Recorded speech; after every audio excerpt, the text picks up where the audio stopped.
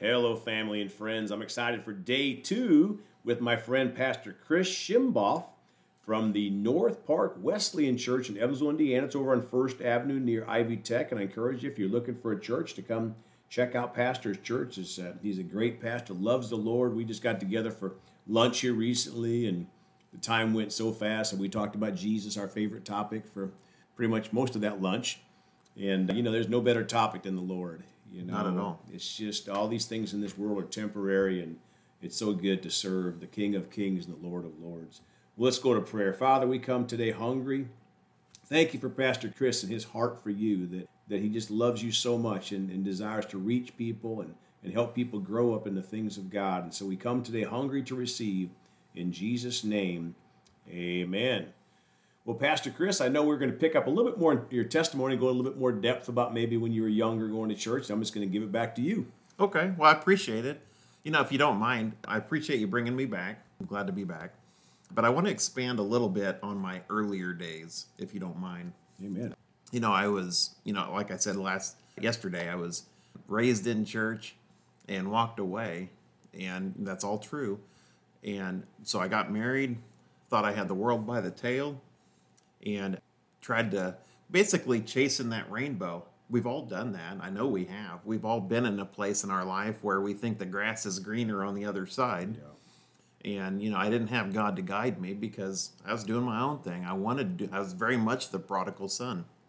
So ultimately, I had mentioned that I was homeless, but right before that, I had got myself into some very hot water with the law. Was in jail a few different times, and you know what? I remember the one time, which was kind of a turning point for me, which is ultimately what made me decide to turn my life over to the Lord. I had gotten arrested one time, and my wife was with me. She had nothing to do with it, but guilt by association, and we were both sitting in jail, and it was kind of an odd jail because they had glass. It wasn't like bars. So I could see out of the jail cell into where the officers were, and I could see across the hall my wife sitting there in her jail cell crying. And I'll tell you what, that broke my heart because I was supposed to be her protector, and instead I put her in harm's way. And I'll tell you what, that was tough for me.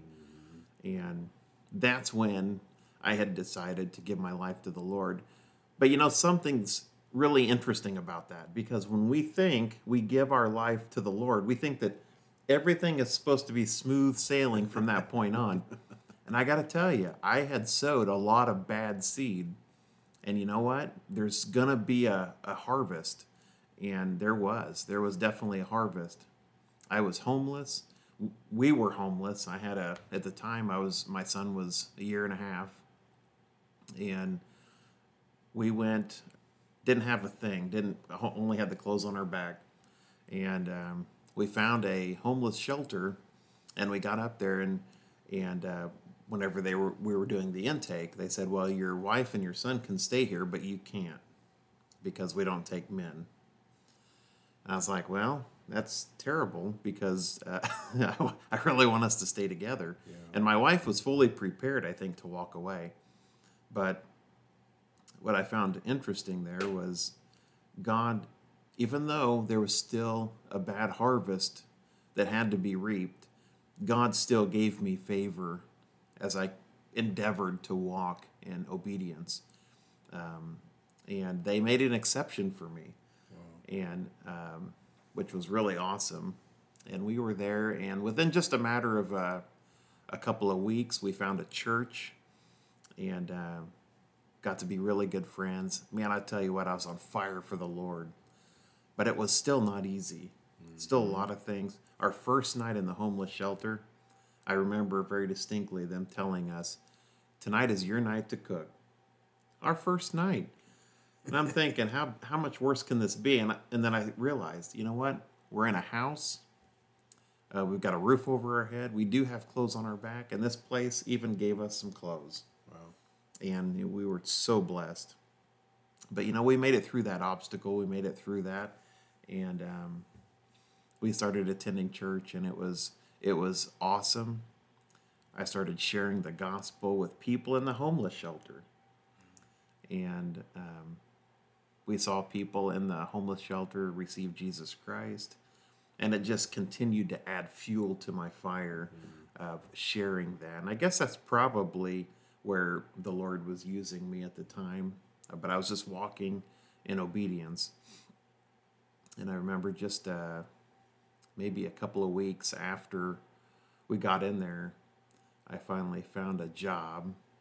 And such a satisfying, because I hadn't had a job for a while. I was so used to playing the game and making money that wasn't right or legal. Right. And there was something satisfying about getting my job and keeping my job and providing for my family.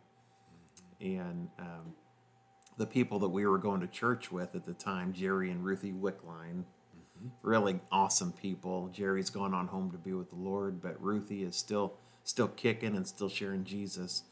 But they gave us a car. Wow. It was a beater, but I'll tell you what, to me it was a beautiful Cadillac. You know, it was just because it was the only four wheels we had. And I remember using that to get to my job, and it was an uphill battle from there, but it was worth every second. And I just really enjoyed those moments and those times, learned a lot. And it's really, truly when I fell in love with God, fell in love with Jesus. As a kid, I was just kind of going through the motions of going to church and going to the altar and just playing the game.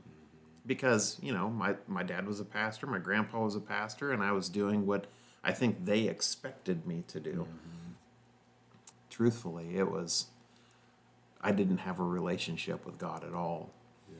Yeah. And it was such an awesome moment to really fall in love with Jesus and to watch him do a miraculous thing, not just in my life, but in my wife's life and in my young son's life. And was just really, really awesome. But I want to encourage you today. I knew a guy once who was 77 years old, who had been to church his whole life, and finally one day told me, you know what? I just realized I've never turned my life over to the Lord. I've been in church my whole life, but I've never lived for him. And this guy was 82 years old. It was at that point in his life he got saved. He got born again, decided to live for the Lord. So I want to encourage you today, if you're in a place where maybe you've been like me, you've been in church your whole life, but if there's a relationship with God, if there's something missing in your life. And I just want to encourage you to continue to seek God, latch on to somebody who can help you to get you there, because there's people like myself and Greg here who's happy to share Jesus with you and point you in the right direction, even disciple you. Amen. But if you don't mind, you want me to go ahead and... Please go ahead and pray for our listeners. I just want to pray for y'all.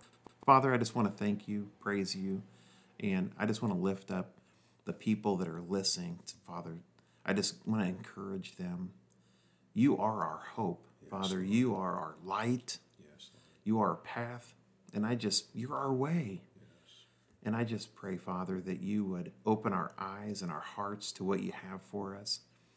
Father, reveal truth. As King David said, search my heart. Father, show me where in my life I need to change. Whatever I need to do to draw closer to you, whatever we need to do. Yes, I want to lift up our people. Father, I just pray for encouragement and strength in our listeners. And I'm so thankful for your gifts. We love you, Father. We thank you, and I look forward to seeing you one day. In Jesus' name, and amen. Amen. Thank you, Pastor. Looking forward to day 3 here, and that was a great message. And if you said that, if you gave your heart to the Lord today, I encourage you just to contact Pastor, contact our ministry, maybe you have a friend that's been trying to witness to you forever. But, you got to get started and walk with the Lord. And just like your body grows with food and exercise and that kind of thing, your spirit man grows with the Word of God. And you got to feed your spirit man the Word of God so you can grow up. Because otherwise your flesh is still going to talk so loud you can't even hear your spirit man. And so you just got to get fed. You got to get hungry. Don't let the devil beat you up when you mess up the next day, because guess what? You probably will. And maybe the next. But just keep on with the Lord, get fed, and God will help you all along the way. Well, Pastor, I know people are looking forward to day 3 here, and you can contact Pastor Chris at 812-422-3656 and my ministry at 812-449-8147. Folks, we love you all. Please go talk to someone about Jesus today. And remember, Jesus thought about you on the cross at Calvary, and he's coming back soon.